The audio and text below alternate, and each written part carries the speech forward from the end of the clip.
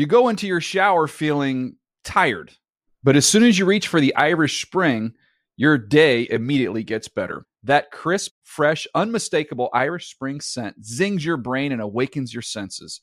So when you finally emerge from the shower 37 minutes later, because you pay the water bill so you can stay in there as long as you want, you're ready to take on the day and smell great doing it. Irish Spring Body Wash and Bar Soap. Fresh, green, Irish. Shop now at a store near you. Getting ready to take on spring? Make your first move with the reliable performance and power of Steel battery tools.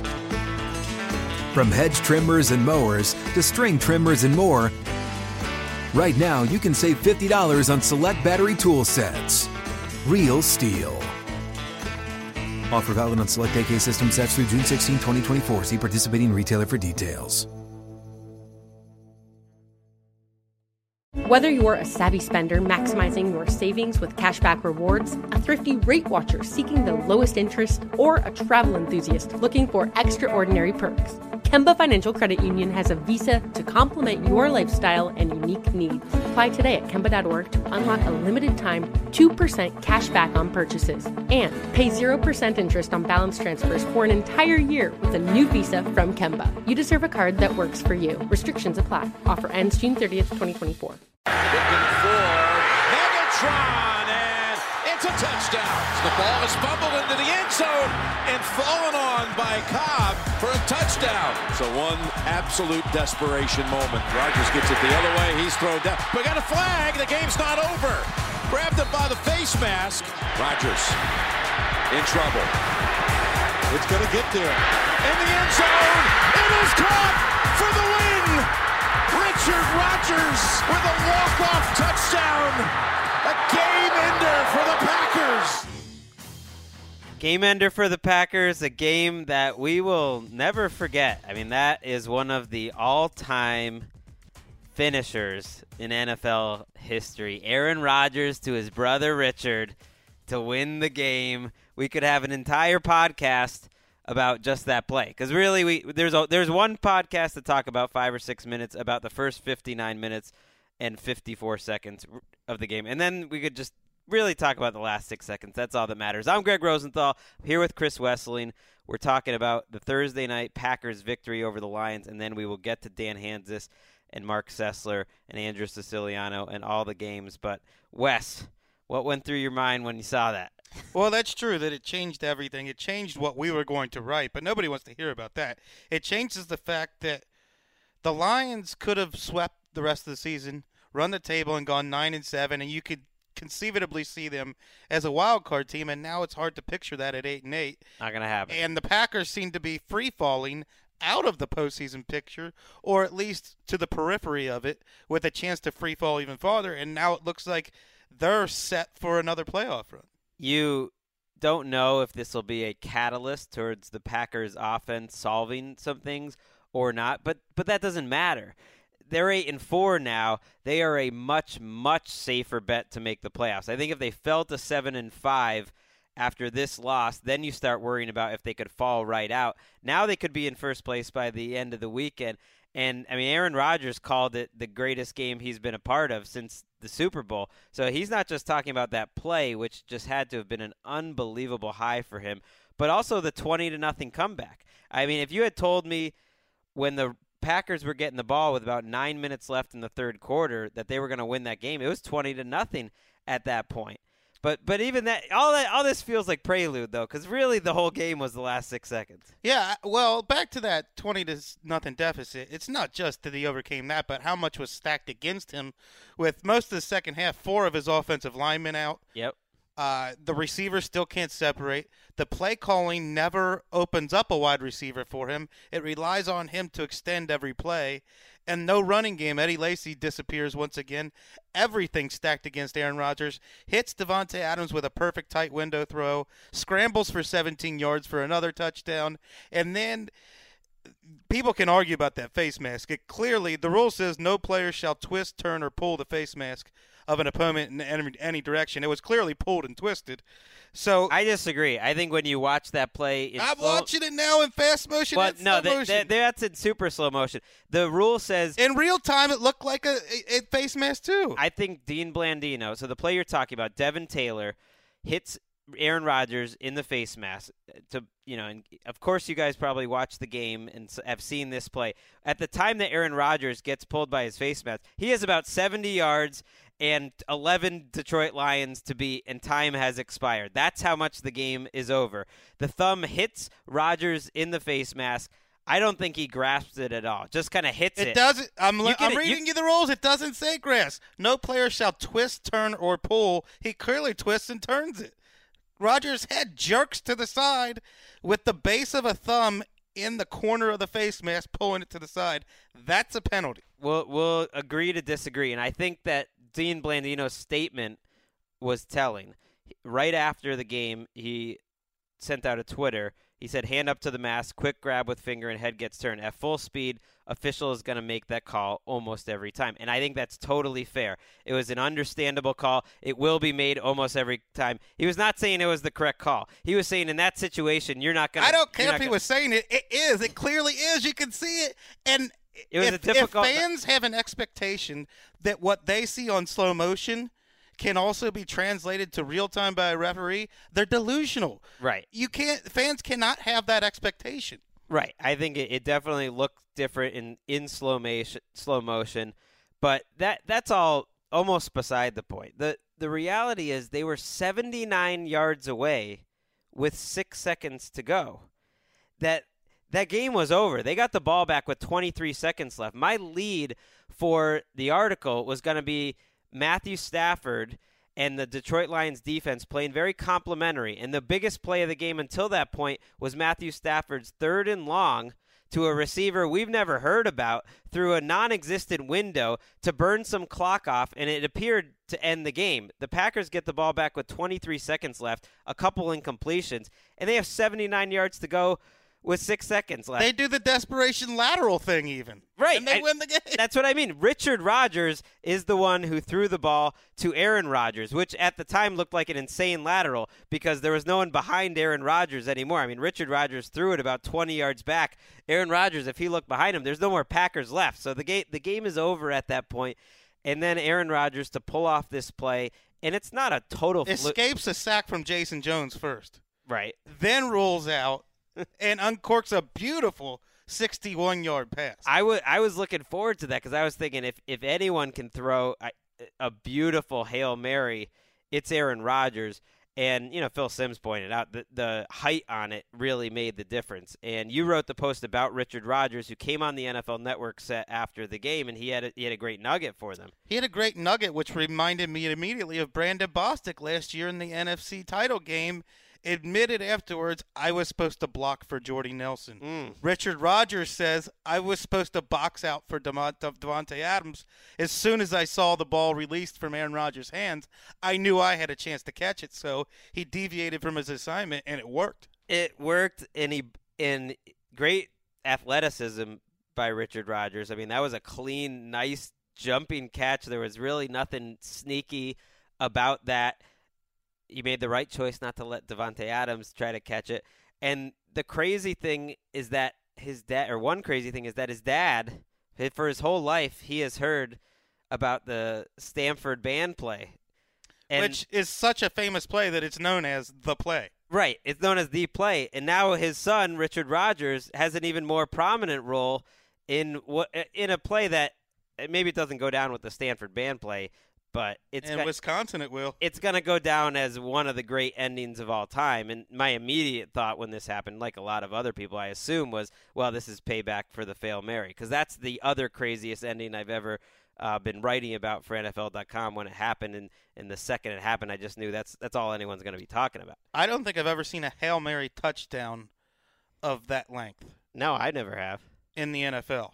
Should see it's the exact same length of Doug Flutie's touchdown, the famous 1984 one, but I'm not sure I've seen that in the NFL. And it happens by a guy who's the reigning MVP and against a franchise who has had some of the worst things happen to them. I mean, and just when they were believing something that seemed impossible, that they were going to win their fourth straight game, that they looked like one of the best teams in the league, that they maybe could run the table. For that to happen in their home stadium is about as devastating a loss as you can possibly have. It could change two coaching outlooks, too. That I think the way this game went, that Tom Clements would have come under a lot of fire, and Mike McCarthy would have had a lot of pressure to take play calling duties again, because the Packers were doing things they've never done in the Aaron Rodgers era, going through droughts they haven't experienced in 20 years. And then on the other side, Jim Caldwell might not get out of jail free card now.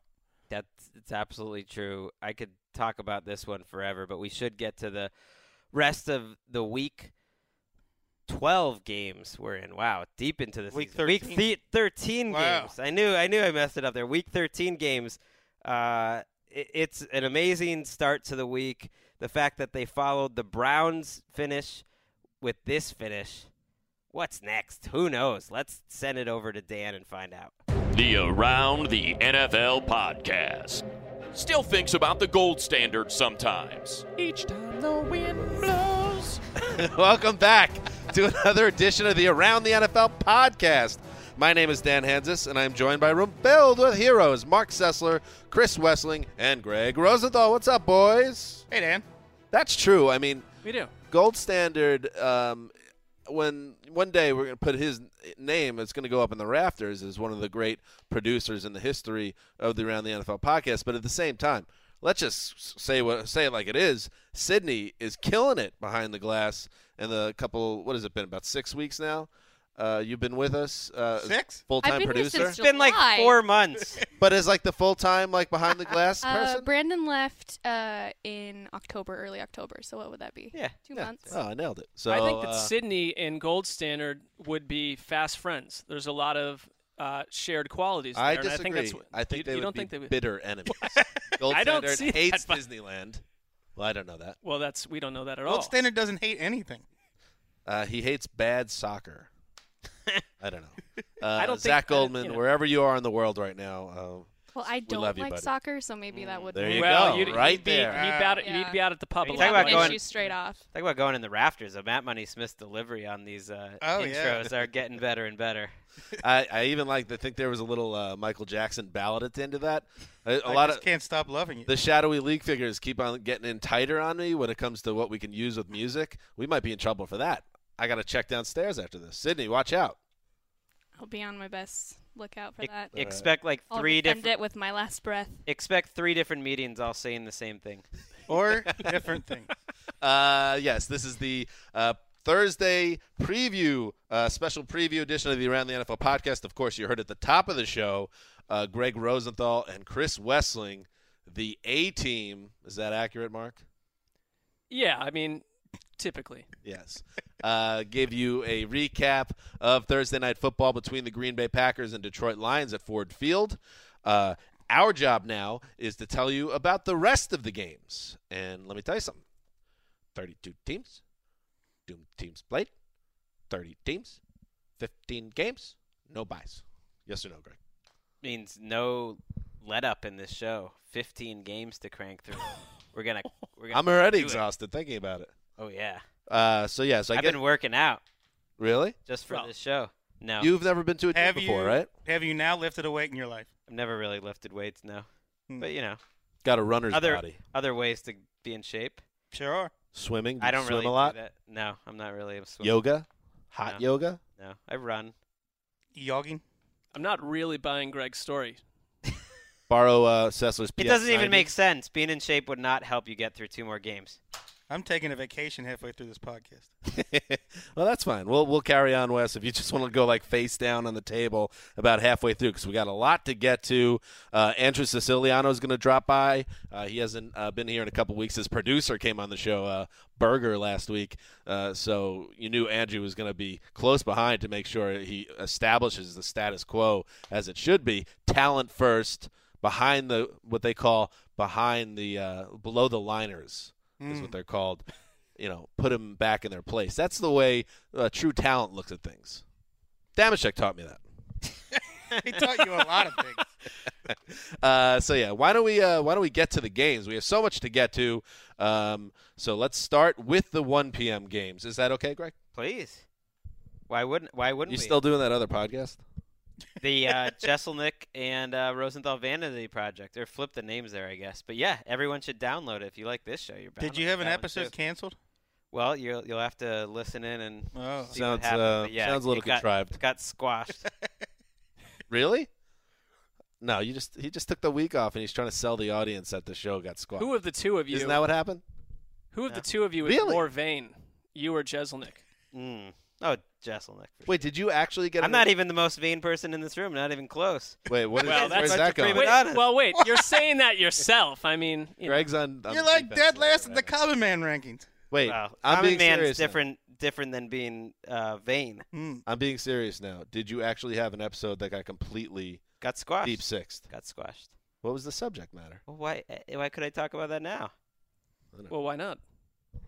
Because then that would be deep sixth. Wow, it must have been pretty graphic. All right, let's get to the games. Greg, uncomfortable talking about it, just trying to set up a little bit of a plug, but he's not taking it. He's not taking the bait. Well, it's on Greg. We got enough plug.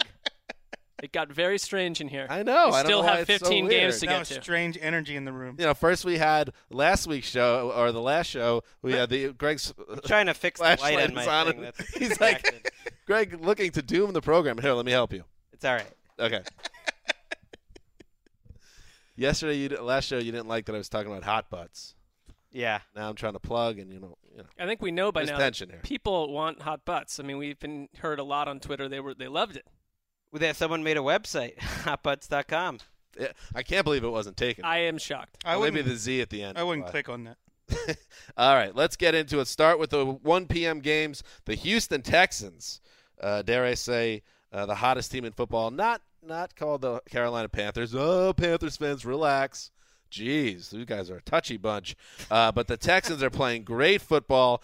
Now 6-5, tied for first in the AFC South. Defense playing as well as any unit in the league right now. They travel to Buffalo. I love this game. I think this is a very good game for this reason, guys. I think the Bills, the one thing we've learned about them is while they are definitely a flawed team, they are also a team that on any given week can play like the team they best case scenario back in August they could have been. They have that geared to them. I think that's going to come out and the Texans are going down. Wes, you disagree with me. Tell me why. I have entirely bought in on the Texans.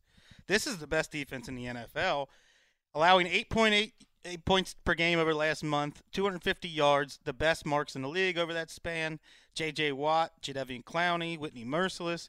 Their secondary is playing lights out with Kevin Johnson, the rookie, in the lineup. And then on offense, as Greg pointed out last week, Bill O'Brien has gone innovative and creative. He did it because how are you going to move the ball with T.J. Yates as your quarterback? And now with Hoyer in there, they kept a lot of that wildcat.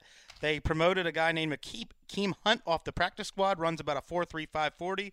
They give him the ball 4 or 5 times a game in creative ways, and they're finding ways to move the ball. And really, Romeo Crennel's defense is playing lights out. I think they're going to go into Buffalo and show Rex what a dominant defense really is. Oofa. Greg.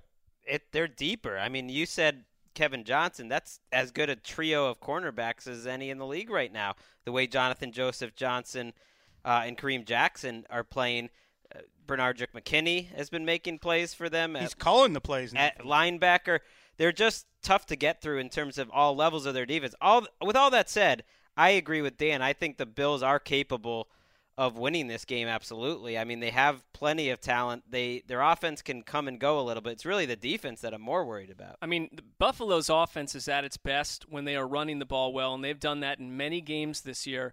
But, Wes, you nailed it. The Texans' run defense, especially last month and a half, is shutting teams down to like 72 yards per game. And nothing is more embarrassing if you're Rex Ryan than after all the hubbub about your exotic blitz schemes. It's Hubalaba.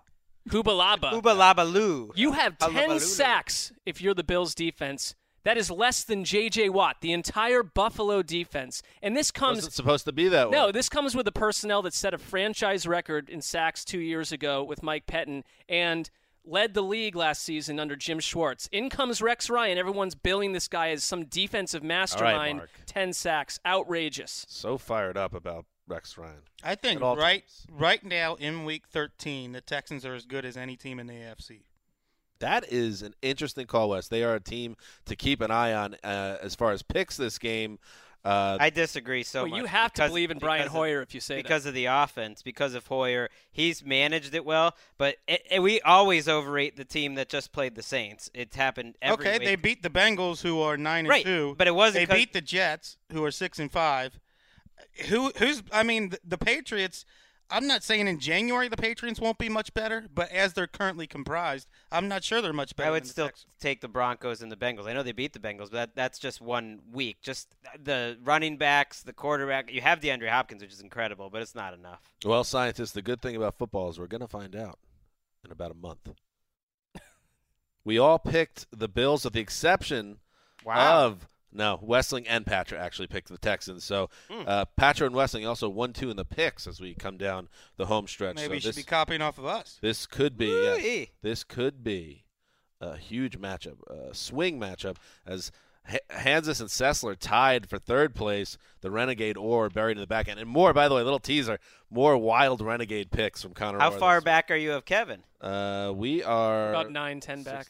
We are I'm 9 2 back. That's over. Wes is I'm 2 back. 2 back. I'm not allowed to I was comment. 17 back at one point. Stick a fork in it, though. 5 weeks, too many people, 9 Greg, games. come on, man. I'm just out to Come on, beat Dan. man. I just Dan is my season. You should be happy that I stuck a fork in you. We've stuck forks in 3 teams that are currently in the playoffs. I just don't like you talking about the picks, man. You quit on us, bro. Like Brett Favre quit on the Packers. I watched that timeline. It's NFL Network's answer to 30 for 30, I believe. Very good. Debuted after Thursday Night Football. You should check that out. Good plug. Thank you. Professional Zeuser. Moving on, the San Francisco 49ers travel to Soldier Field to face the Chicago Bears. This is a 5-6 team for the Bears, but clinging to life in the NFC playoff picture. Absolutely have to have it against the 49ers, who have been better with Blaine Gabbert, surprisingly, than they were with Colin Kaepernick. But still, the Bears have to have it. But, Mark, I'll say this. A couple of weeks ago, I remember the Bears being in a similar situation. I'm kind of blanking on who that team was, where it's like a had-to-have-it game, get rolling, and they blew the game. Are they going to take care of business this time? I think they will. I mean, I only buy the 49ers when they're at home because they've been a completely different team at home. I don't know why that is. That doesn't speak a lot about any team when that's the situation. But Chicago is getting the best season we've seen from Jay Cutler in a long time. It's changed my opinion of him to some degree.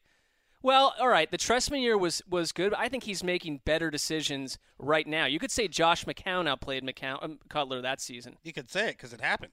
There you go. I mean, I just think this Bears offense and the Bears in general, going into the year, I thought this is the most boring team in sports potentially, and they might go 1-15, and it's not true. And I think Vic Fangio is one guy that wants to lay a hurt on San Francisco. Love that coordinator heat with Mark Sessler. Well, I think he's going to do it, too. I mean, they don't have a lot of big names on defense, but the 49ers cannot run the ball, and it comes down to stopping Blaine Gabbert. It can be done. We talked about coaches on the hot seat in our previous show, some hot butt talk.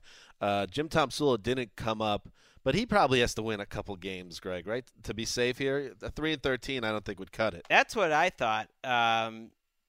Ian Rappaport, we were just chatting about it. He humble brag. Tended to believe that Tomsula is a lot more safe than we would imagine. Is it because they put their butt on a line for him? I guess, but they also put it on the line for Trent Baalke. They're saying this is his organization, and I think there's some thought around that team that they might get rid of Baalke after this year. I don't trust that ownership group to stay the course or to not get distracted by whatever shiny coach is out there at all. So I think if they ended the season really ugly, it wouldn't shock me if they made big changes. But they're not playing ugly right now. They're playing competitive. I mean, I don't think they're cashing in games. I mean, they're winning some games. They're competing with the Seahawks. Blaine Gabbert's fun to watch. I'm excited about him. Gabbert's pretty fun to watch. That's amazing to say that. They're not that. They're a little better than they were early in the year. If they can get in like a bootleg offense in there, he'd be perfect for that. And Shane Drone was not terrible last week. No. He helped on the ground. He caught passes. I just think there's not a lot of talent in San Francisco, but Gabbert's One more a different guy, their first-round pick, Eric Armstead, is playing really well the last couple of weeks. Sean Jones was the first running back in the entire league this year to play every snap of a game last week, and he's looked like a competent guy. And not nothing great, but cut by Cleveland. Nice job. And the other thing about Jim Tom Sewell is, I thought he was put in an almost impossible situation this season. He as long as this team is playing hard and they're competitive, he deserves another year to really start to build something there. It wouldn't be fair if they dumped him after giving him such a tough task. We'll see what happens. We all think the Bears are going to win this game, but we'll see about that. It's a tough matchup for Gabbert. Fangio, they didn't win in Green Bay because of their offense. They scored 17 points and didn't score the entire fourth quarter. The Packers, I think, had 5 possessions in the fourth quarter, and they couldn't get one single touchdown. The coach that turns Tracy Porter back into a quality starting cornerback is a coach that's pretty damn good. Moving on.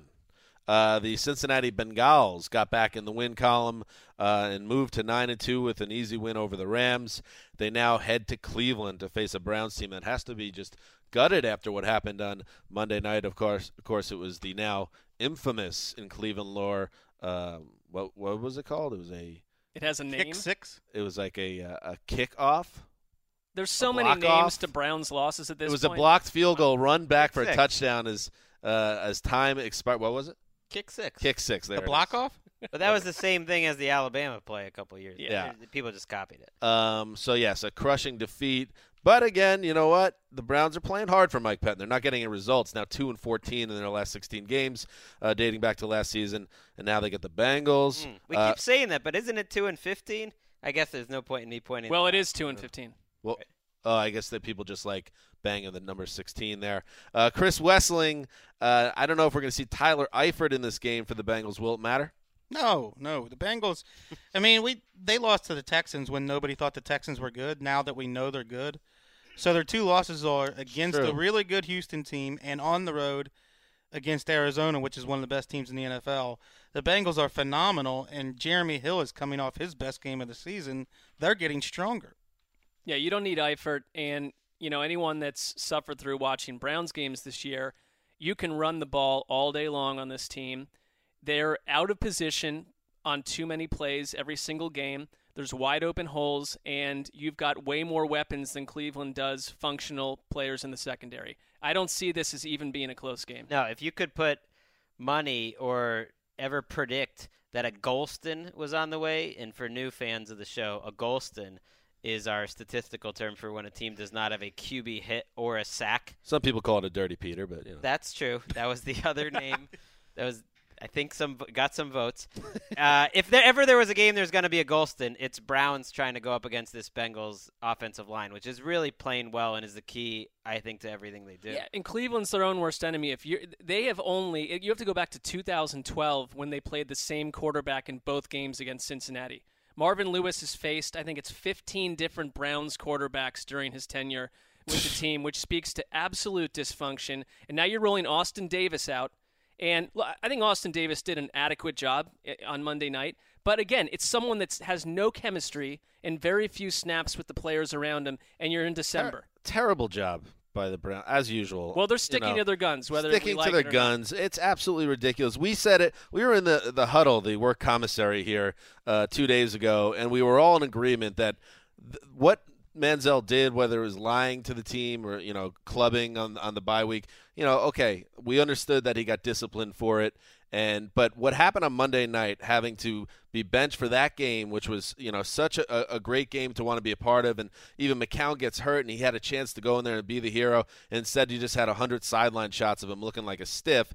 That was enough punishment. But instead, whatever's going on in that building, whether it's the front office or the coach, getting a little too tough, they have blown this as much as you can, and they're just going to send Manziel out of town apparently now and not know whether he'll ever get back on his feet or whether he's any good, and they're just going to roll the dice. I hate this move.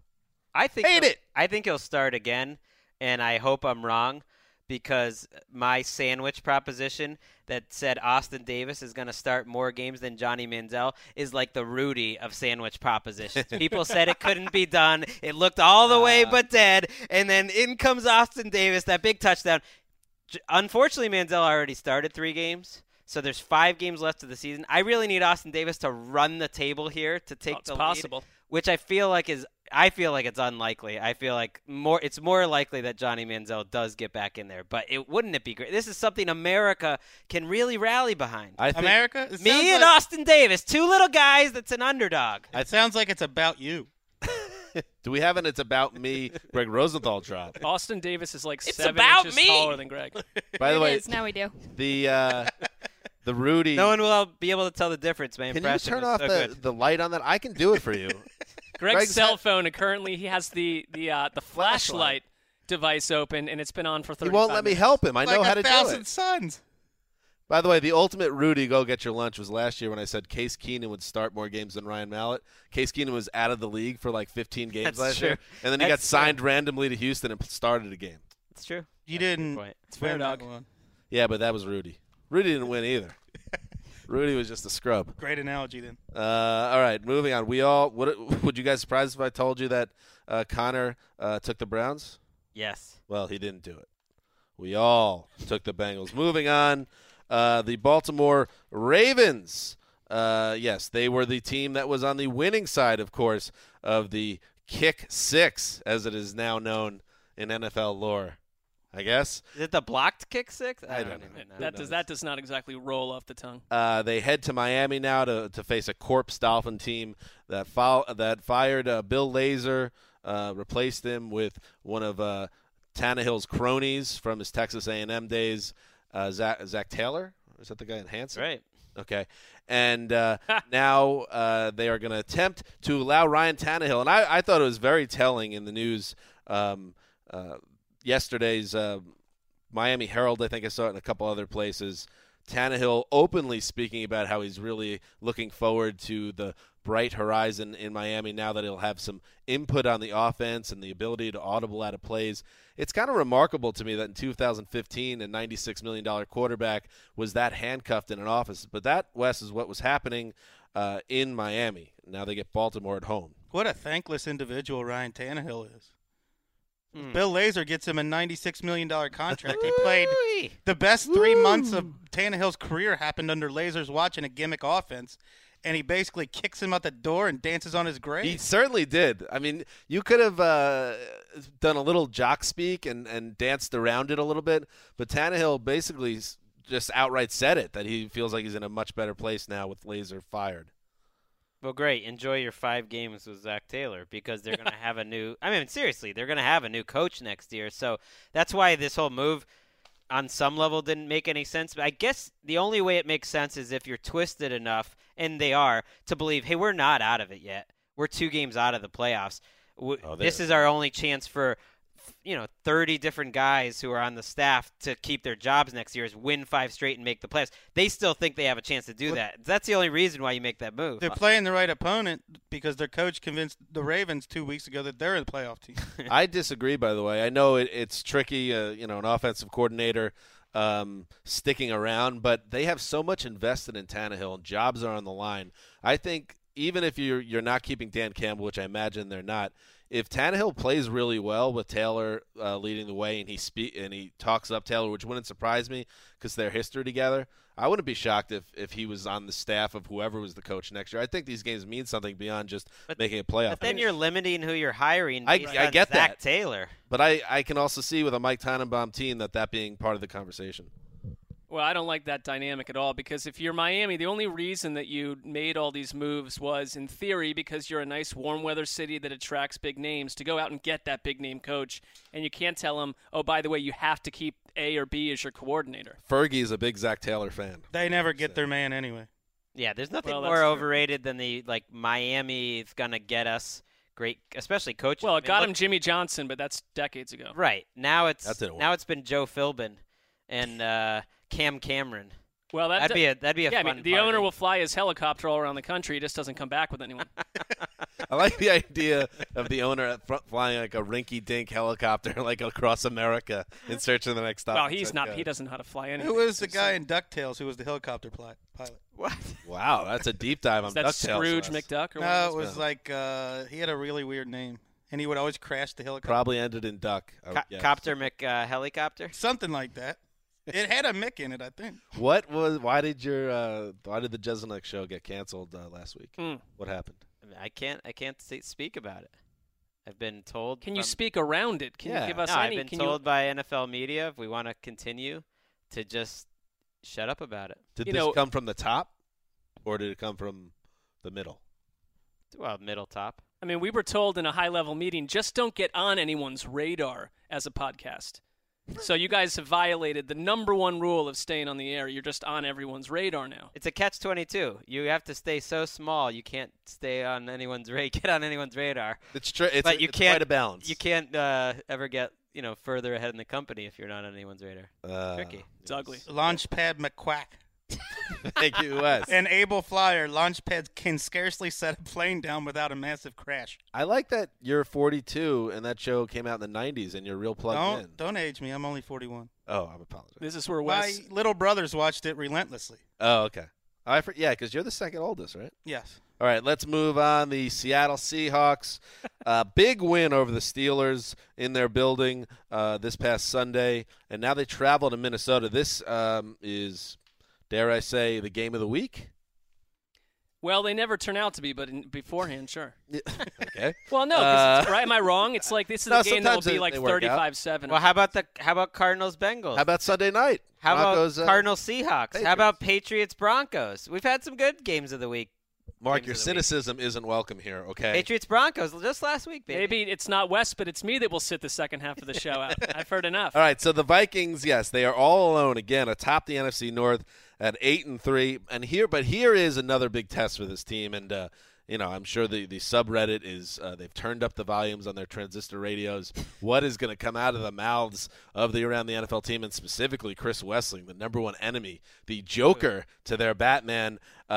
This is a team that had a chance to really take control of the division 2 weeks ago against the Packers at home. Couldn't get the job done.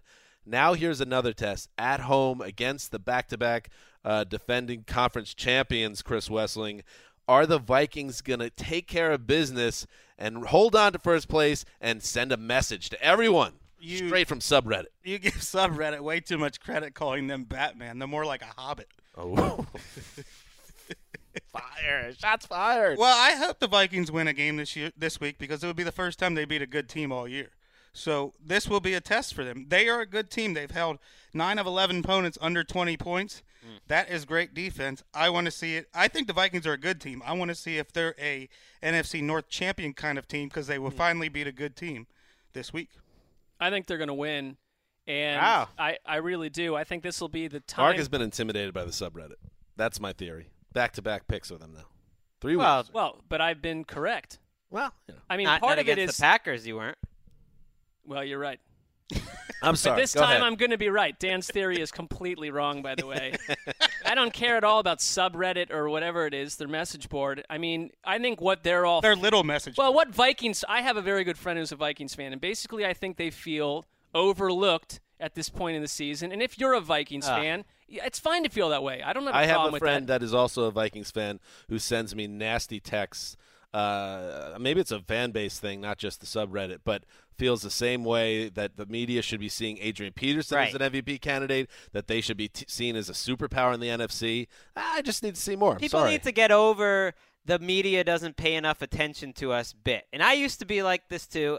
It's a natural thing, but it's the dumbest thing in fandom that there is. How come the media doesn't give us more credit? Like, why aren't they talking? Like, what does that matter to you? But it does matter. It doesn't matter to you, but I think it matters. You're on the media side of it at this point. Fans probably in the season like this, they aren't thinking from that angle. They just feel disrespected, and they're probably hearing the players saying we're disrespected. And so you want to change the I'm saying enjoy your team. Focus on the positive. But, you know, you want to do it, then go out and stamp the Seahawks at home. You want to be... Exactly. They have to do it. You have to do this because otherwise you've lost to Green Bay and Seattle in less than a month. And it is hard to take that team seriously if you can't take care of business. Especially at home, and I don't think they're going to, and it wouldn't surprise me if Seattle won this game convincingly because I think Seattle is turning the corner, and we're still talking about them as a team that's struggling. They've won 4 out of 5 games. They won a game where Russell Wilson didn't get outside the pocket at all. They scored 39 points on the Steelers. I think it's a very... By the way,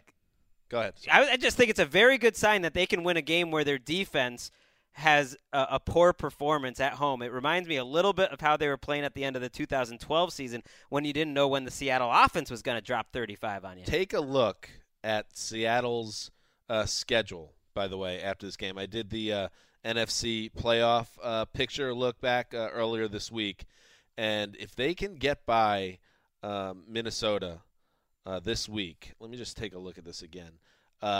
The next 3 weeks they have matchups against the Ravens, Browns, and Rams. That's a combined 10-23, those three teams. And then a Week 17 matchup against the Cardinals, but a Cardinals team that conceivably can be resting starters.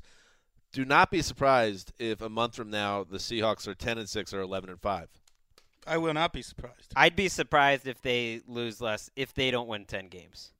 I would too. Well, but you just picked them to lose the last possible game that they can.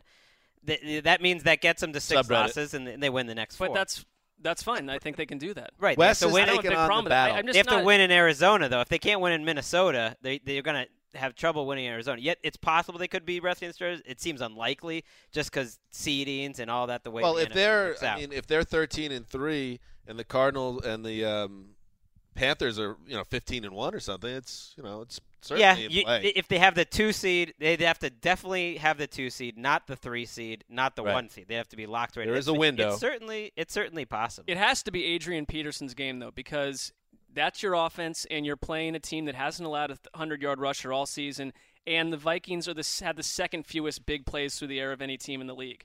So you're a run-based team, and you've got to win it that way, and I think they can do it. We'll see. I'm glad you brought that up, and I know we should move on, but Adrian Peterson right now, we haven't talked about it that much, is playing unbelievable. His performance last week against the Falcons was as good a game as I've seen out of Adrian Peterson. I would say the same thing about, I think it was the Raiders game 2 or 3 weeks ago. I feel like we're saying it almost every week. He is fun to watch. I don't know. I just didn't watch it till the middle of the week, and he was just so impressive. It's like it's 2007. It's Adrian Peterson and Tom Brady are the 2 best players in the league. He might be the GOAT. If I had to go back and do my MVP list over again, I'd have him higher. Yeah. In terms of that game, we have, just Mark with the hero pick on the Vikings. Moving on, Gotham, I'm going to call it. This is a loser goes home match between the New York Giants and the New York Jets. The Jets are 6-5, the Giants 5-6. We are not going to have the Darrelle Revis Odell Beckham matchup, which is a bummer. Revis, this is obviously a pretty serious head injury he's dealing with. He did not practice again on Thursday. Todd Bowles all but ruled him out today, Thursday. So do not expect to see Revis on the field, which puts the Jets in a very tough spot against the most explosive wide receiver in football. Antonio Cromartie's skill set does not match up well with Odell Beckham. Buster screen, that would be a bad situation. They're going to have to do a lot of double teaming, and that could leave issues for the rest of the defense. So no Revis makes me very nervous about this game as an acknowledged Gangrene fan. Greg, your thoughts? Well, we predict headlines from the future every Friday on NFL Now, if you ever want to check that out. And I already told you that the Jets are going to win this game. Oh, that's right. Yes. And not only that, something strange is going to happen. I think this is an emotional game here for the Giants. You don't want to lose to your tenants at MetLife Stadium. Well, slow down. No. You have the wrong, I know they're no wrong longer business tenants. arrangement. We're very sensitive about that. We were the tenants at Giants Stadium. I know. But that's all bull, and it's over. All right, man? That's Poor true. Sydney. I think it would be a tough loss for Tom Coughlin in that organization, which is on thin ice right now. Top to bottom to take. I think the Jets are a better team. My favorite thing about this rivalry, like which Todd Bowles called not a rivalry this week, is that it no longer involves Rex Ryan.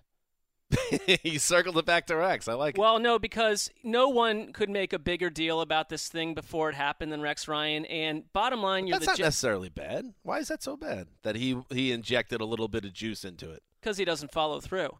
Well, sometimes he does.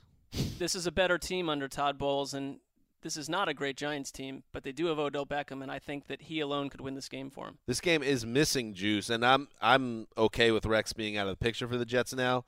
But clearly his absence is felt this week. All it's been is just about 4,000 puff pieces about Odell Beckham. What else is new? And 74 Revis concussion stories. That's been the gist of it. But this is such an important team for both teams. Neither team is a Super Bowl team, let's face it, although we've said that about the Giants before and then things have happened. But there is a lot on the line in this game. How can anybody pick a winner in this game without a coin? Yeah, I totally agree with you on that. They're both like pretty. They both define mediocrity, and they change from week to week on whether they're good or bad. Here's why. The Jets, at their best, their Jets' best is better than the Giants' best. Yeah, but the Jets aren't going to be at their best without Darrelle Revis. But they played well without him last week. I will say. I think so. I think the Jets have had 3 games at least this year that's better than any game the Giants have. I don't know. The Giants-Patriots game and the way they went after that was impressive. It is. That's again why this is a coin flip game, because the two teams before Sunday night, of course, that played the Patriots better than anyone were the Jets and the Giants. And they are teams that are capable of doing good things, but they're also, like Wes said, they're right in the middle of the pack. Right. Total coin flip game. But I do like what I saw. The Jets had a little more swagger this past week. They kind of looked like the team they were in early October. So I'm going to go with the Jets, as did Connor Orr and Chris Wessling. That'll probably change. Okay. And Patra and Sessler took the Giants. Tough spot for Connor Orr, by the way, who was famously picked against both New York teams that he used to cover on a beat for the Star Ledger. He's picked against them almost every week, and he had to pick one this time. He went with the Jets. I want to add some juice. I got to ask him about that. Real tough spot for Connor Orr. He also has picked against the Panthers 7 straight weeks. That's not working out for him too well. But you wanted to add some juice, and so we're sending Connor Orr a couple miles to this game. So that'll right. That's good. He'll do a good job with that. I just thought of some repercussions to that, but we'll talk. Oh, I'm watching the game, show. but you might not be writing about it. Yeah, I think we're putting Dan on Falcons Bucks, if I remember. You can't. You're pulling me off Jets Giants beat. Well, this is. I got to pull rank on this. Come on. This is troubling. There's a Connor's lot of, at the game. There's a lot but of he could write some sidebars. There's some a nice lot of flowery pieces. Yeah, we need 2 people covering this 5 and 6 matchup. Why does anybody have to be there? Somebody's got to cover Dolphins Ravens, Dan. He wanted to go. Great. We will take this up after. It didn't occur to me until now. You know, I plug your other podcast in this. Oh yeah, you were trying to take it down. Thanks you. How was I trying to take it down? I was setting it up for a nice plug. And then I was trying to build some heat around it. Ooh, why is it getting edited? Why is it disappearing? This sounds like a dangerous, sexy show. That's what I was trying to do. Professional Zeuser. I was being a pro. That's true. Do you disagree? You thought I was taking shots? Hey, when I think danger and sexy, I think you. Yeah, right back at you, buddy. His brother's Danger. Yeah, Kevin Danger hands us. Let's move on. The Arizona Cardinals, the team of Around the NFL. Travel to St. Louis to face the team of Greg Rosenthal, the Rams. I want another team. That's not fair. No, you get them for life.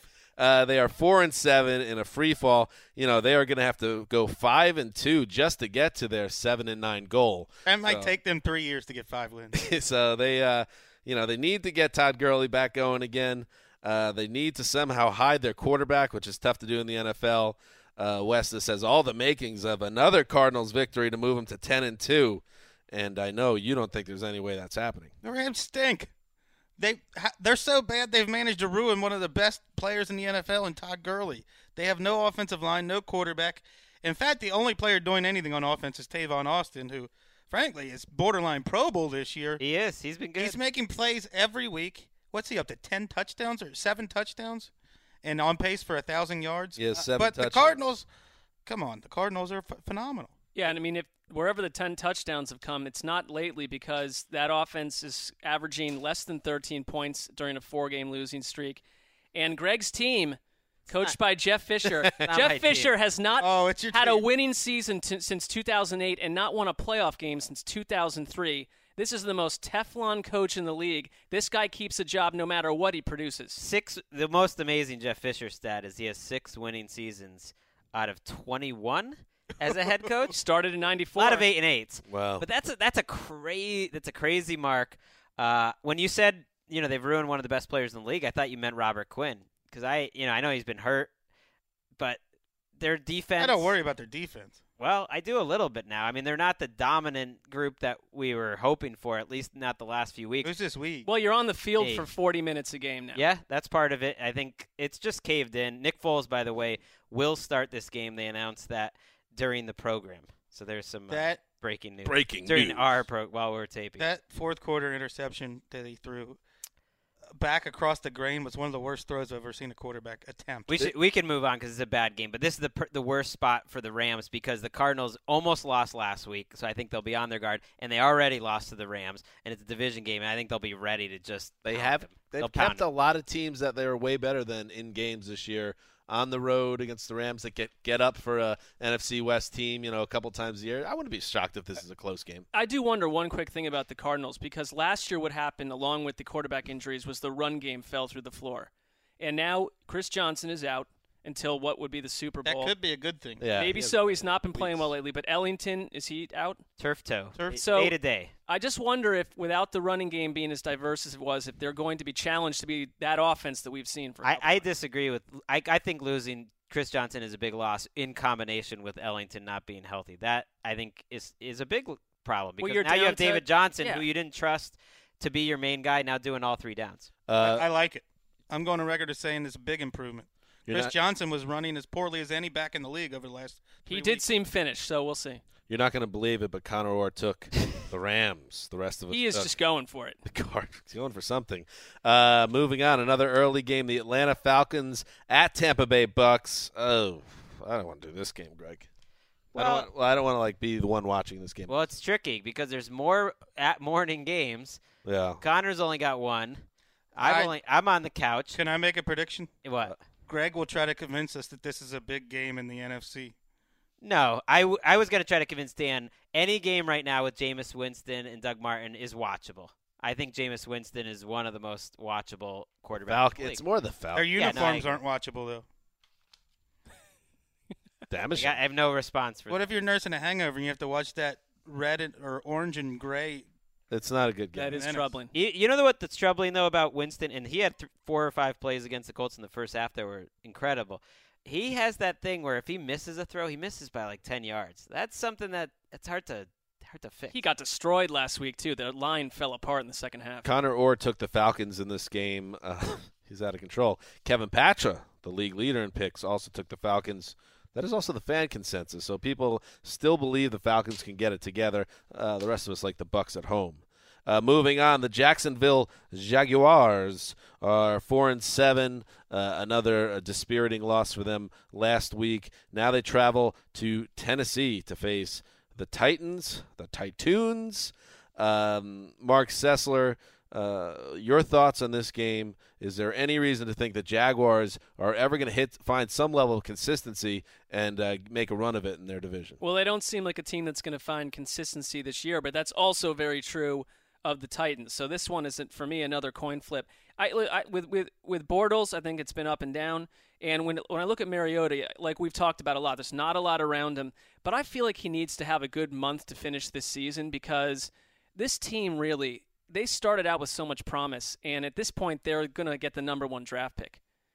That's there's a lot. It is good, but there's a lot for this team to do still. And I don't know. I think the Jaguars are the team I'd rather have between the two, roster-wise. Has anything changed in the 2 weeks since these two teams played each other? No.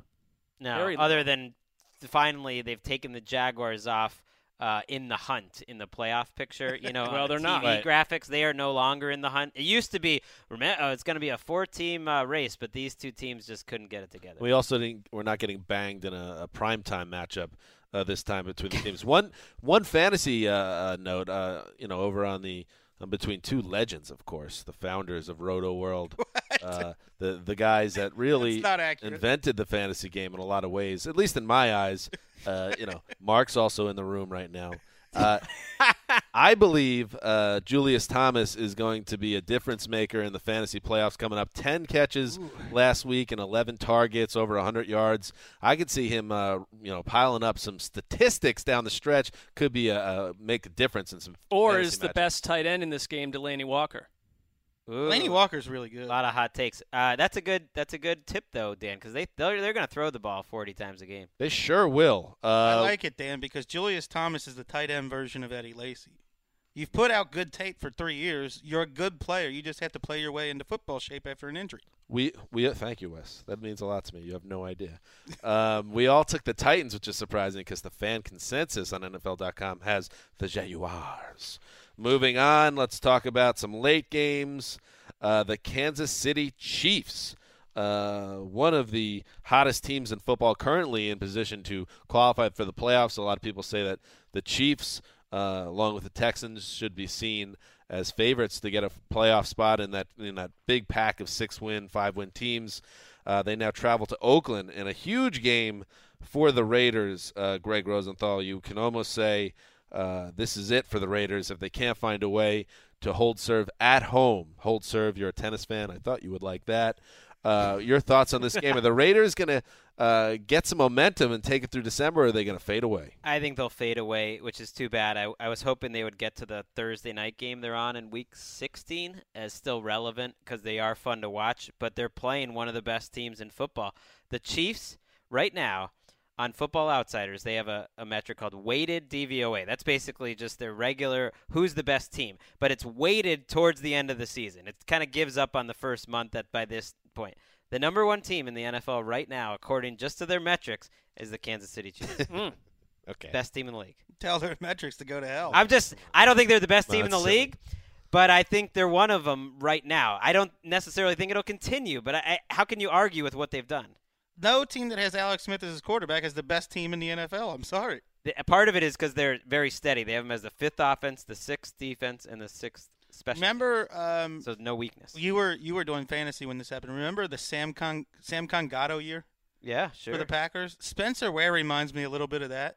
I'm not saying he's going to be a good player next year, but he's fun to watch. He just runs north and south, doesn't cut, doesn't really do anything, and seems like he gets 6 or 7 yards every time. Not a medical student like Sam Gatto. But the stars have aligned for what the Chiefs want to do on offense. He's a good fit. He reminds me of good old Sam Gatto. Is it fluky? I mean, you look at their numbers since Jamal Charles went down, and you've got Ware and West in there. They are so much better statistically post Jamal Charles. And they're also not turning the ball over at all. That helps. Their offensive line had a lot of questions early. I think it just whatever it was, their offense was not clicking, and it took a little time to come together. And I think they'll give the Raiders a ton of trouble. I think the Chiefs will score a lot of points. Little Bill Simmons Ewing theory. Is that what you're saying, Mark? With Jamal Charles getting I think we mentioned that with Charles before, and the whole team has come together. But they are a team that is not turning the ball over. And Alex Smith, I couldn't agree more. I don't want them in the playoffs selfishly based on that alone. But Alex Smith is a mistake-free quarterback, and that's what Andy Reid wants. There's 3 huge AFC games this week in terms of how the playoff race will look. The Bills game that we talked about with the Texans, the Colts, Steelers, and this one. Because if the Chiefs do lose this, it becomes more interesting. Because I think if they win it, they're just going to start steamrolling. I know if you work for NFL Network, you're not allowed to mention the name Justin Houston. He doesn't exist. He can hold out forever or sign franchise tag, and it won't be ever a story. But he's one of the best defensive players in the NFL, and he's not playing, so that could be a big loss. That's a good point. We all took the Chiefs to win on the road. Could be a kiss of death there. All right, it is one of the best times of the week.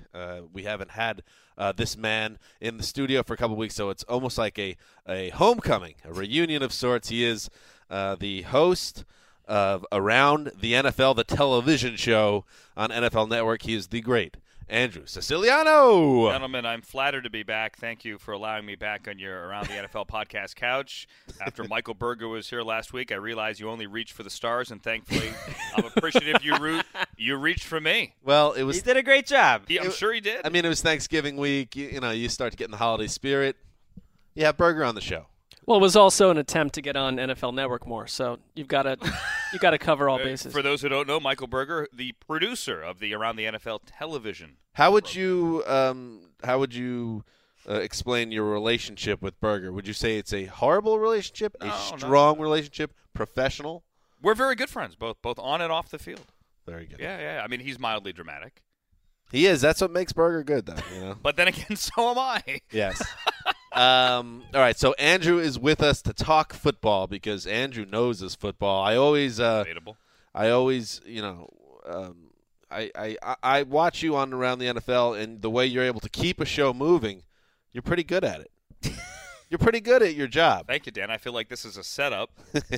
No script or anything. You're just kind of not winging it. You know what's going to come up, but there's nothing written down, really. You're just going off the top of your head. Scripts are boring. Teleprompters are boring. But you don't like having a Carr brother in there with you because it takes some of your spotlight and shine. Oh, no, I like working with David Carr. And by the way, the whole no teleprompter thing, I am assisted by our great NFL Network research staff. Today, Law Murray doing the honors on the ones and twos, usually Aubrey Cragen. Wow. There you go. Shout-outs. Yeah, there you go. See, what a professional. I know the two of them listen to this show, so they're going to appreciate Good. it. Law really does. Shout out to Law. Law's He good really people. does. All right, good, guys. All right, let's start talking some football games, and we'll start we'll continue to dig through these 4 p.m. games. The Denver Broncos coming off one of the biggest wins in recent franchise history for them, a big win over the previously undefeated Patriots with Brock Osweiler. Now they head to San Diego to face a Chargers team that finally got back in the win column this past Sunday, beating the Jaguars. They had lost 6 straight before that. But, Andrew, and we'll start with you here, the Broncos are, I would assume even on the road they're favorites here. But the Chargers are a bad team, but not conventionally bad because they still have a Hall of Fame quarterback. This could be a game, right? I think it is, and I know this sounds odd, and it sounded odd even with you setting it up there. Thank you. No fault of your own. They do score points. He throws for 300 every week, it seems, he being Phillip. I don't know that they do that against this Denver offense, or Denver defense, I'm sorry, but it is a road game. They had an emotional output the Broncos did last week, and they're feeling good about themselves. I do agree with you. It's closer than I think many people would forecast, but I don't see San Diego winning this game unless it's a shootout. And if the Broncos defense has a bad day, which is possible, and Phillip puts up his yardage and maybe gets 3 touchdowns out of this, then it turns into a really interesting task or test for Brock Osweiler to see if he can hang with a team that could score, even with all their injuries, on the road. Wes? I'm picking the Chargers to win this game, and it's Wow. not because Interesting. it's not because I think they're better. When you pick upsets, you often have to go with a gut feeling. This is a letdown type of game for the Broncos, who were lucky, very lucky to get by a beat-up Patriots team. And their defense, which everyone out of habit calls the best in the league, has given up an average of 24 points over the past month, which is hardly elite. Phillip Rivers got all of his weapons back last week except for Keenan Allen, and you saw what he did, 4 touchdowns, 300-something yards. I'm going to guess the Chargers are scoring 24 a game. What are they? Anybody got that at their I could fingertips look it up there? for you in a second. What's the situation with DeMarcus Ware? 22 a game. 22. All His right. absence has to surely be playing a role in Denver's defense kind of becoming more regular as opposed to when they were playing at a high level earlier in the season. I mean, he practiced this week, didn't he? He returned to practice. Looks like he'll play, which is huge. And you're right. You would have expected that Broncos defense to really dominate the Patriots offense.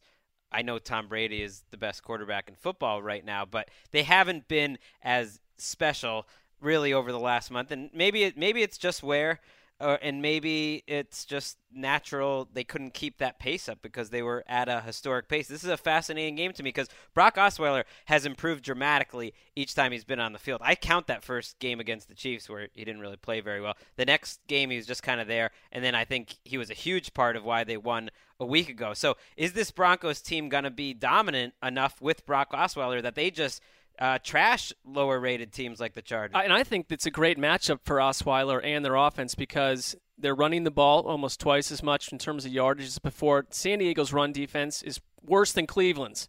It's awful. And so this is a good matchup for this team. It is possible. Okay. It is possible.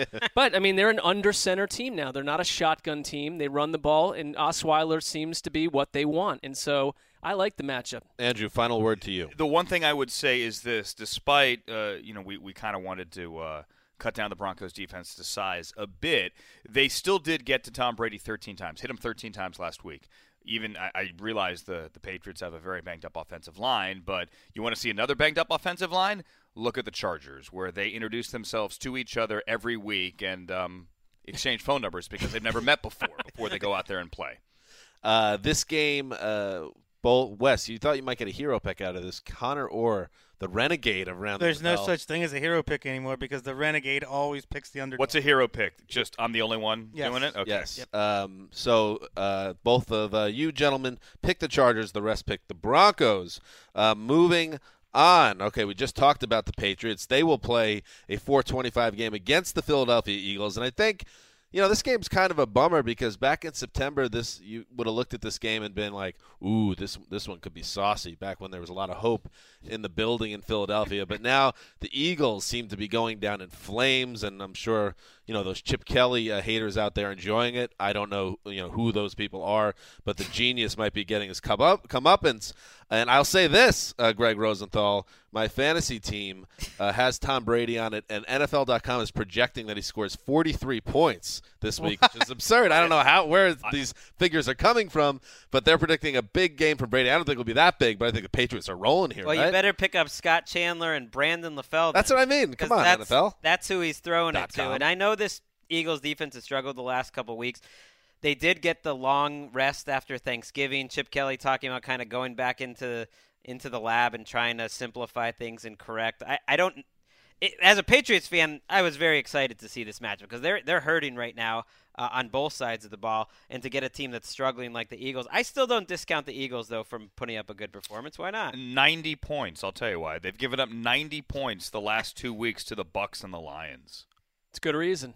And Brady's coming off what I think you could argue is his defining game of the year, even though they lost. The game, to me, that made the best case for him as the MVP this year. To be out there against that Broncos team and move the ball as well as he did with really nothing around them, I at least thought, like, what other quarterback are you going to put in that situation that's going to come up with that good of a result? I don't think there is one. I don't that's think why there is he's one, the MVP. Too. Not when you consider they've allowed 10 touchdown passes to Jameis Winston and Matthew Stafford combined the last 2 weeks, and they don't know who's going to start at quarterback. Let's pretend for a second it's Sam Bradford. I haven't seen anything before he got hurt from Sam Bradford that tells me he's going to be much of a challenge here for Bill Belichick. I think this game could get ugly. I think that's the easy answer, but few things are more dangerous, or I would rather face a lot of things than a Tom Brady when he's angry. Right. Angry, and also how about, historically, what happens when a middling team goes into Foxborough in December? This is when the Patriots, beat up or not, take care of business in their building. I would be very surprised if this was a close game. Well, this game reminds me of, it's another opportunity to see how far Chip Kelly's star has fallen, because in 2012, remember, it was the Patriots that had Chip Kelly come in and teach him their offense, and they went out and proceeded, as one of their many offenses they ran that year, to run a billion plays against the Denver Broncos and beat them. And now the Patriots, with Josh McDaniels, have evolved and moved on from that as their only base attack, where Chip Kelly is not. And so I see a game where New England smacks this team, and it's another reminder that Chip Kelly's offense is not what we thought it was a couple years ago. Greg, you worried about LeGarrette Blount at all? I'm worried. No, because he's a limited player. I think he's a fine player, but he's a function of the offensive line, and they can't rely on him too much. I'm more worried about the other guys, Brandon Bold and James White, getting them into the mix. I think we know what LeGarrette Blount is. We have the Patriots across the board in that game, gentlemen. Could get Jamie Collins, Dante Hightower, and Danny Amendola back. It's possible. And maybe find out what it was that filled Jamie Collins. Ooh, the big secret. That would be weird. Yeah. Moving on, let's talk a little undefeated action here. The Carolina Panthers are 11-0 as we enter December, and now they get the New Orleans Saints. Once upon a time, going into the Superdome was quite a task against Drew Brees and Sean Payton. Maybe it is not quite that way anymore. Andrew Siciliano. The Panthers take care of business all season, as the record indicates. What tells us that it's not going to happen again here? Trap game. Ooh. I think they're going to win. Oh. But I also think that after Sean Payton and Drew Brees were embarrassed, I think, last week, I think that's fair to say, on the road in Houston, I think they give one of their better efforts of the year. I don't know what they have left, but I do think that whatever it is, we see it this week against a division foe, against a team that won the division with such a poor record as it did a year ago. I think you're cool if we tweet out Andrew Siciliano, Panthers are fraudulent, ready to lose. Never said that. Okay. But that's how we'll do it. I will say this. Had a conversation with Thomas Davis, cross-promotion here around the NFL TV show this week. Well played. And he said all the right things, but I asked him point blank, I said, what was your reaction? What was it like sitting on the couch Sunday night watching the Patriots lose? And he said it was, quote, bittersweet. Because, in his words, he wanted to have 2 undefeated teams in the Super Bowl. That would have been a fantastic matchup. And I said it still could be a fantastic matchup. Yeah, I guess you're right. Because you guys can both still get there. But I give him credit. He is the one guy in that locker room that is willing to talk big picture, where everyone else, we're not talking about the record. We are week to week. We are game to game. We are riding the cliches. We are just like our coach. He is willing to admit that he is human and they are thinking big picture. Don't we? It seems like every week we come up with a trap game or some other reason to think the Panthers could possibly lose to a team that is much, much weaker than they are. And last week we tried this with the Cowboys, and it was that did not go well. They're going to win. Panthers smacked them down. The Saints got beaten around by a Texans defense that I believe is the best in the NFL right now. The Panthers are right behind them, though. I think the Panthers are the number 2 defense in the NFL, and they have stars at every position. I just don't see the Saints getting back on track this week. I'm with you. I mean, the Panthers haven't turned the ball over in 3 games, and the Saints, their offense is falling apart. And they're 0-6 when they score less than 25 points. That's how bad this defense is. Their defense is historically and comically bad. And we can't even blame Rob Ryan anymore. And we try to come up with a reason to believe that the Saints are halfway decent every week. This is a team that's lost in consecutive weeks to the Titans, to the Redskins by more than 30 points, and weren't remotely competitive in Houston. Right now, they can't protect. I didn't think Drew Brees could do a lot last week. I mean, they can't go deep. They could not protect him up the middle at all against Houston. It wasn't just J.J. Watt. And now you got K'Wan Short. You got Lotulelei. You got that rush. I mean, I think they'll get after him. Charles Johnson coming back? That would be big. Did anyone hear the J.J. Watt Wired where he said, yes, will you please help Drew Brees? I like him. I don't want to hit him this much. Well, at one point he was waving at the huddle, the Saints huddle, saying, I'm coming to get you, and on the next play, got right in the backfield and dropped a hammer. Well, you mentioned, Wes, the play where they bring over Teron Armstead, who's a Pro Bowl level left tackle, put him next to your right tackle, so you have your 2 tackles matched up next to each other just to try to stop J.J. Watt, and it didn't work. I have never seen a team move their left tackle next to their right tackle to stop a pass rusher. Have you? I've never seen that, and I wasn't even aware they did that. They did that? And Watt split him for a sack. That's unbelievable. Not a trap game. By the way, Panthers, they're going to win this game, right? No. Yes. Connor Orr, the Renegade, says the Saints knock off the undefeated Is he Panthers. just a professional contrarian? Well, he's in last place. He would be. Actually, no. Greg is the professional contrarian of around the NFL. Connor is he's a bad boy. He's a wild card. I'm not a professional contrarian. I would never pick against the So you're being a contrarian about that? You're Panthers 7 straight weeks. He just disagreed with being a contrarian. You're an unprofessional contrarian. All right, you've got me. You've caught me. All right. So, man, Connor, who's in last place in the picks, he's got to make a move. I guess this could be seen as a desperate act. Make your move. He's been doing desperate acts since week 1. I know. He's an interesting character. We love him. Or Are You Kidding Me was a huge hit. Got a lot of good feedback on Twitter this week. Okay, before Andrew goes, I do want to touch base with a tweet Andrew sent out on December 1st, which I guess would be Tuesday. Okay. I'm fearful of this. What is this? Sydney, can I just have a little... Hello. Damn you, at Adele. He made sure he put at Adele to maybe she'll reply. Right. I cannot get that song out of my head, and I assume it's this song.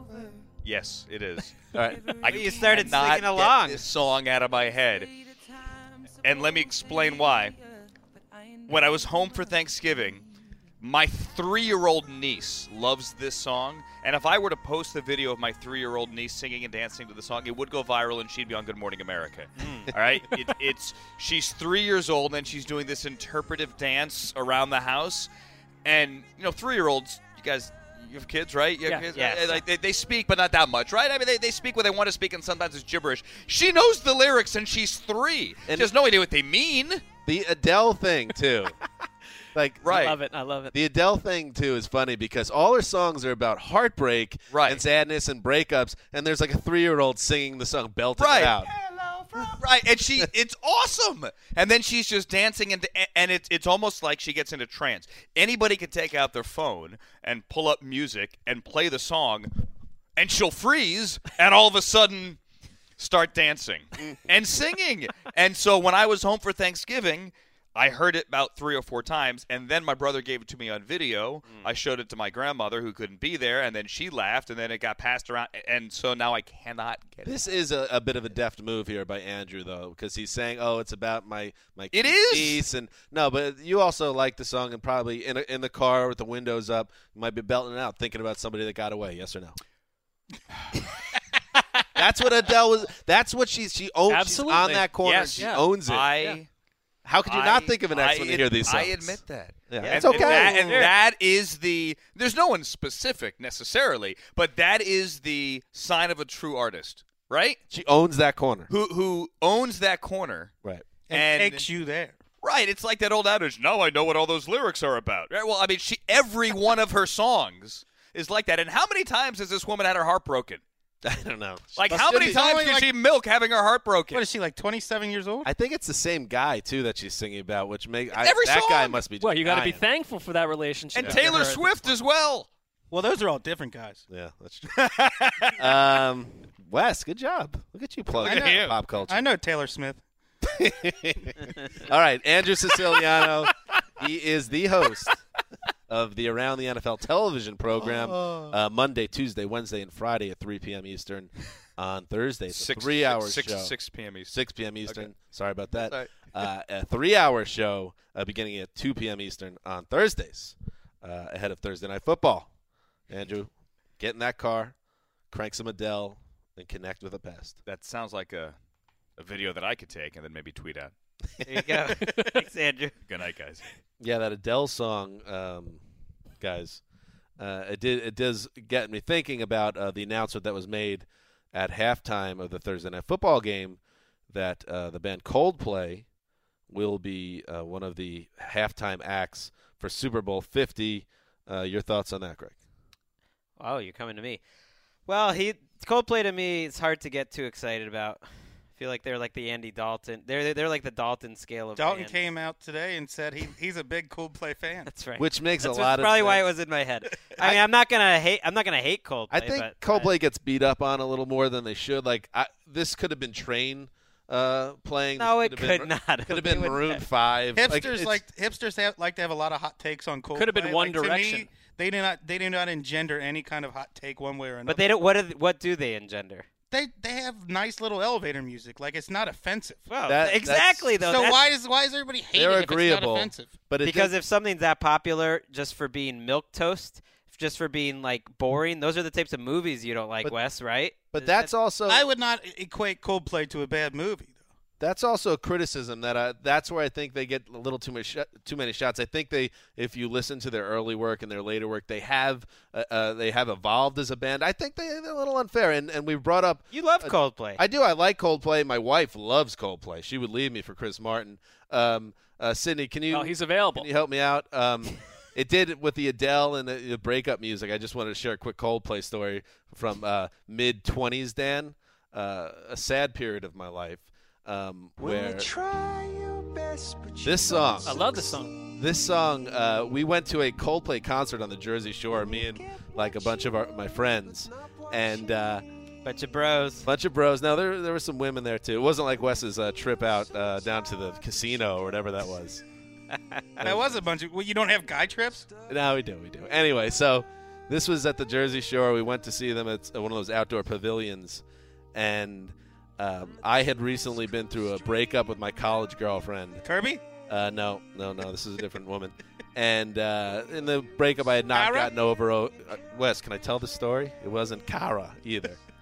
I had not gotten over the relationship. My good friend Bob, who's a friend of the show, had also been part of a breakup. And we ended up sitting next to each other at the show. We got separated.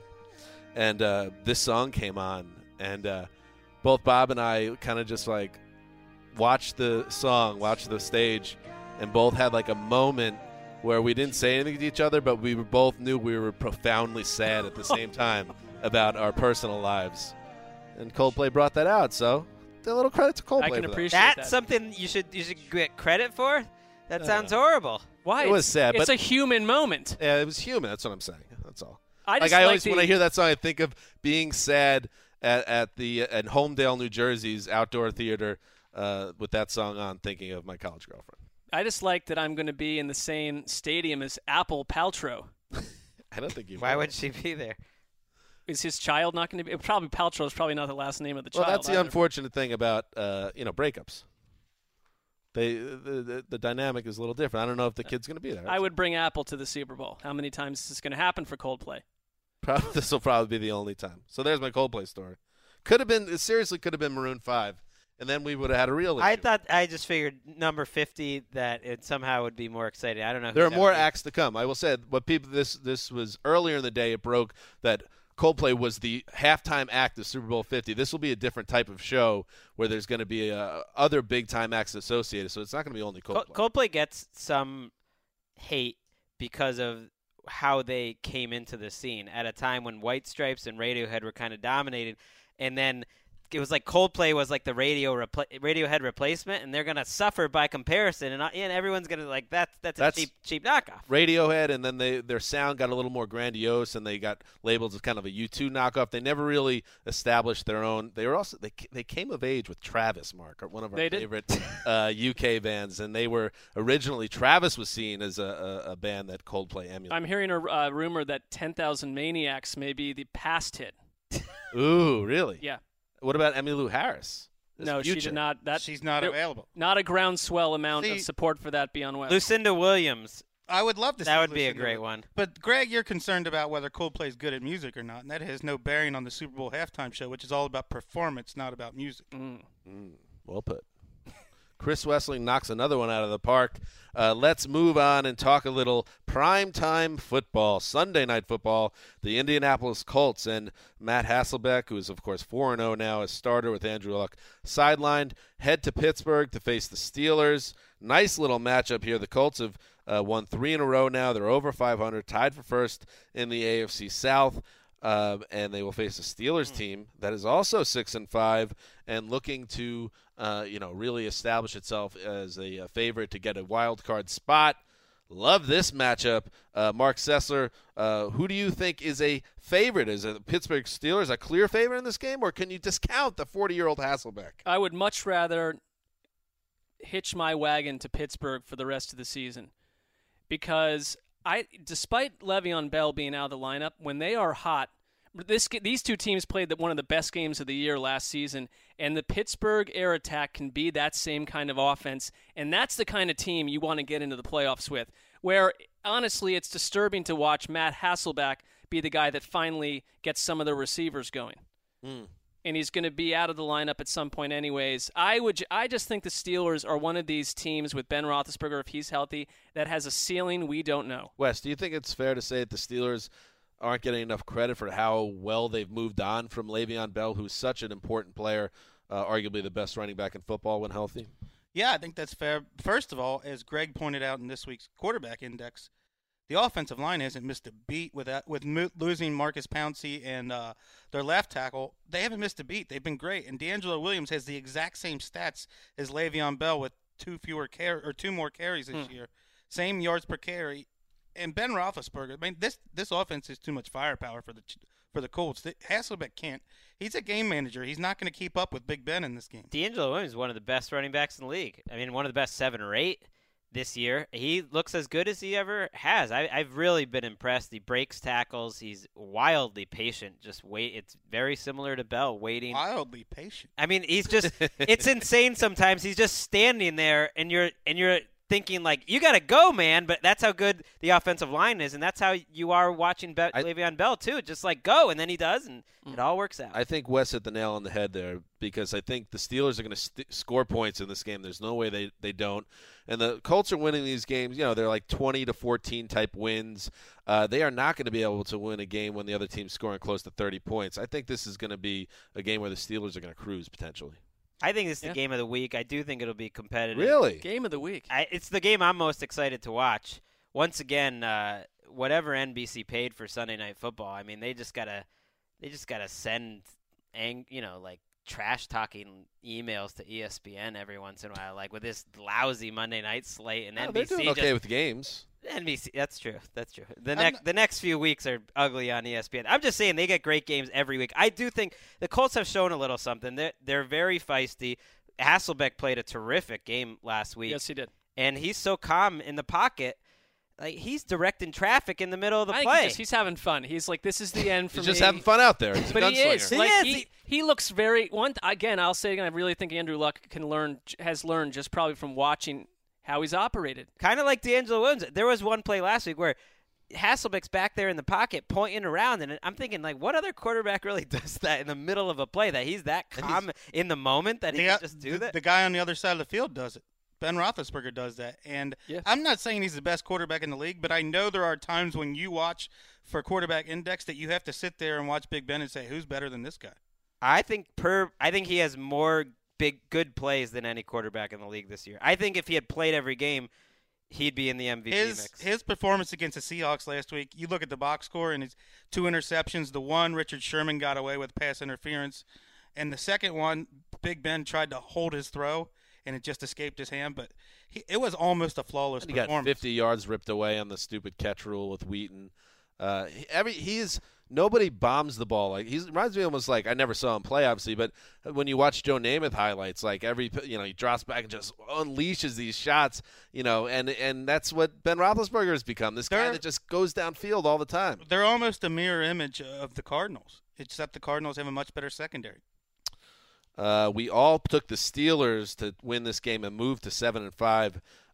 They certainly feel like a heavy favorite to take that wild card spot. We'll see if they take care of business, which takes us to Monday night, who get they get an NFC East game, which on paper probably looked pretty decent in the summer. Well, you got an NFC East leading Redskins team. The bad news is that they're 5-6. They're facing the Cowboys, who are dead with Matt Castle at quarterback. Tony Romo refractured his clavicle, of course, on Thanksgiving. So the Cowboys are out of the mix at 3-8. The Redskins got to take care of business here. Wes, you are the leading Redskins supporter in this room. If you do not take care of business against the Cowboys, I cannot take you seriously. Any concerns that they could be flat in this game? No concerns at all. And from now on, they go by the name the Loathsome Cowboys. Once again, they do something incredibly loathsome. They're not putting Tony Romo on IR because they need him back for the playoffs. Give me a break. Why is that loathsome? Because everything out of everything out of that city is delusional. Okay, it's just absolutely delusional. Rainbows and ponies. Give me a break. How about speaking of delusional, I have a tweet pulled up here. The Greg Hardy winter coat giveaway coming up on December 19th at Walmart in the greater Dallas area. I think that's not buying it. Greg Hardy's camp winter coat giveaway. Oh, is he not there? No. Redskins are one of these teams that are so much better at home. And Kirk Cousins, last 5 games, only 2 picks? I know that he goes back and forth, and so do the Redskins, but I'd be 5-1 at home. I'd be surprised if they don't win this pretty easily. Well, they haven't played any good teams at home, and they've played a lot of good teams on the road. They played the Rams at home when you were calling them the best team in the NFL in 30 years. Here's another team that's not good that they're about to say play. That? Clearly not. Did you call the Rams the best team in the NFL? You had the Rams as like a surefire playoff team when they beat them. Wow. None of us had the Bengals in the playoffs. None of us had a lot of things. When they beat the Rams, you thought the Rams were a really good team. We forked 3 different teams that are literally in the playoffs now with 5 weeks left in the season. Predictions go wrong. I had the Vikings in the playoffs. There we go. I'm not here are the home wins. As much as saying the Rams were good when they beat them. Here are the home wins for Washington this season. Buccaneers, good team. Saints, bad team. Giants. Okay, Who's a good team? I think the Bucs are an interesting team. They weren't that early in the year though. The Saints and the Giants. I mean, they're not terrible teams. I don't know. All those teams are better than the Cowboys. I agree with that at this point. Cowboys are done. Got to take care of business, Wes. Be a rough Sunday night for you. And again, I don't think the Redskins are Tuesday good. Show. I don't think the Redskins are good. The rest of that division stinks, and they've been the best team all along. Right. I mean, they're not remotely competitive when they play good teams. Cousins isn't really that up and down at this point, which is good for that team. The team is up and down, but he's just kind of a function of everyone around him. Yes, so we all took the Redskins in that game. A lot of these across the board, which historically we get whacked on. So something could happen. I still cannot believe we all took the Browns to win on Monday night. That's outrageous. All right, that's it for another week of prognostication and previewing and mirth and Coldplay talk. on the Around the NFL podcast. We'll be back, of course, on Sunday night with our flagship show, which you can check out on YouTube and NFL Now. And speaking of NFL Now, we're up in the studio all week. We're always recording content up here, putting that up on the video on YouTube. So we have that playlist, which you can get, the Around the NFL playlist. If you go to our Twitter page, the link is right there. If you want to check out some of the stuff we're doing on video, like the shirts that Mark wears. Wes is wearing a nice form-fitting Henley long-sleeve T-shirt today with a Holy Cow Barbecue, a local barbecue joint hat. Very fetching. So we will be back on Sunday night, so make sure you tune in. Thank you to everyone for listening. Thank you to Andrew Siciliano. That's it. This is Dan Hansa signing off for Quiet Storm, the mailman, the boss, La Cive, behind the glass.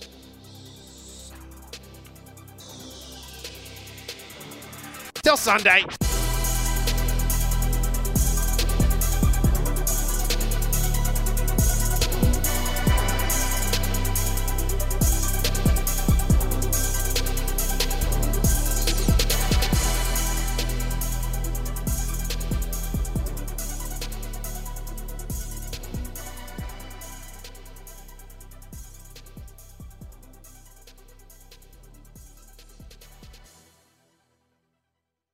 You go into your shower feeling tired, but as soon as you reach for the Irish Spring, your day immediately gets better. That crisp, fresh, unmistakable Irish Spring scent zings your brain and awakens your senses.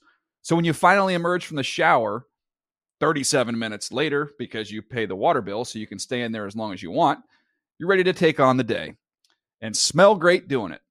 Irish Spring Body Wash and Bar Soap. Fresh, green, Irish. Shop now at a store near you. Whether you're a savvy spender maximizing your savings with cashback rewards, a thrifty rate watcher seeking the lowest interest, or a travel enthusiast looking for extraordinary perks, Kemba Financial Credit Union has a visa to complement your lifestyle and unique needs. Apply today at Kemba.org to unlock a limited-time 2% cash back on purchases and pay 0% interest on balance transfers for an entire year with a new visa from Kemba. You deserve a card that works for you. Restrictions apply. Offer ends June 30th, 2024. What's up, y'all? Janice Torres here. And I'm Austin Hankwitz. We're the hosts of Mind the Business, Small Business Success Stories, a podcast presented by iHeartRadio's Ruby Studios and Intuit QuickBooks. Join us as we speak with small business owners about the tools they use to turn their ideas into success. From finding that initial spark of entrepreneurship to organizing payments and invoices, we've got you covered. So follow and listen to Mind the Business, Small Business Success Stories on the iHeartRadio app or wherever you get your podcasts.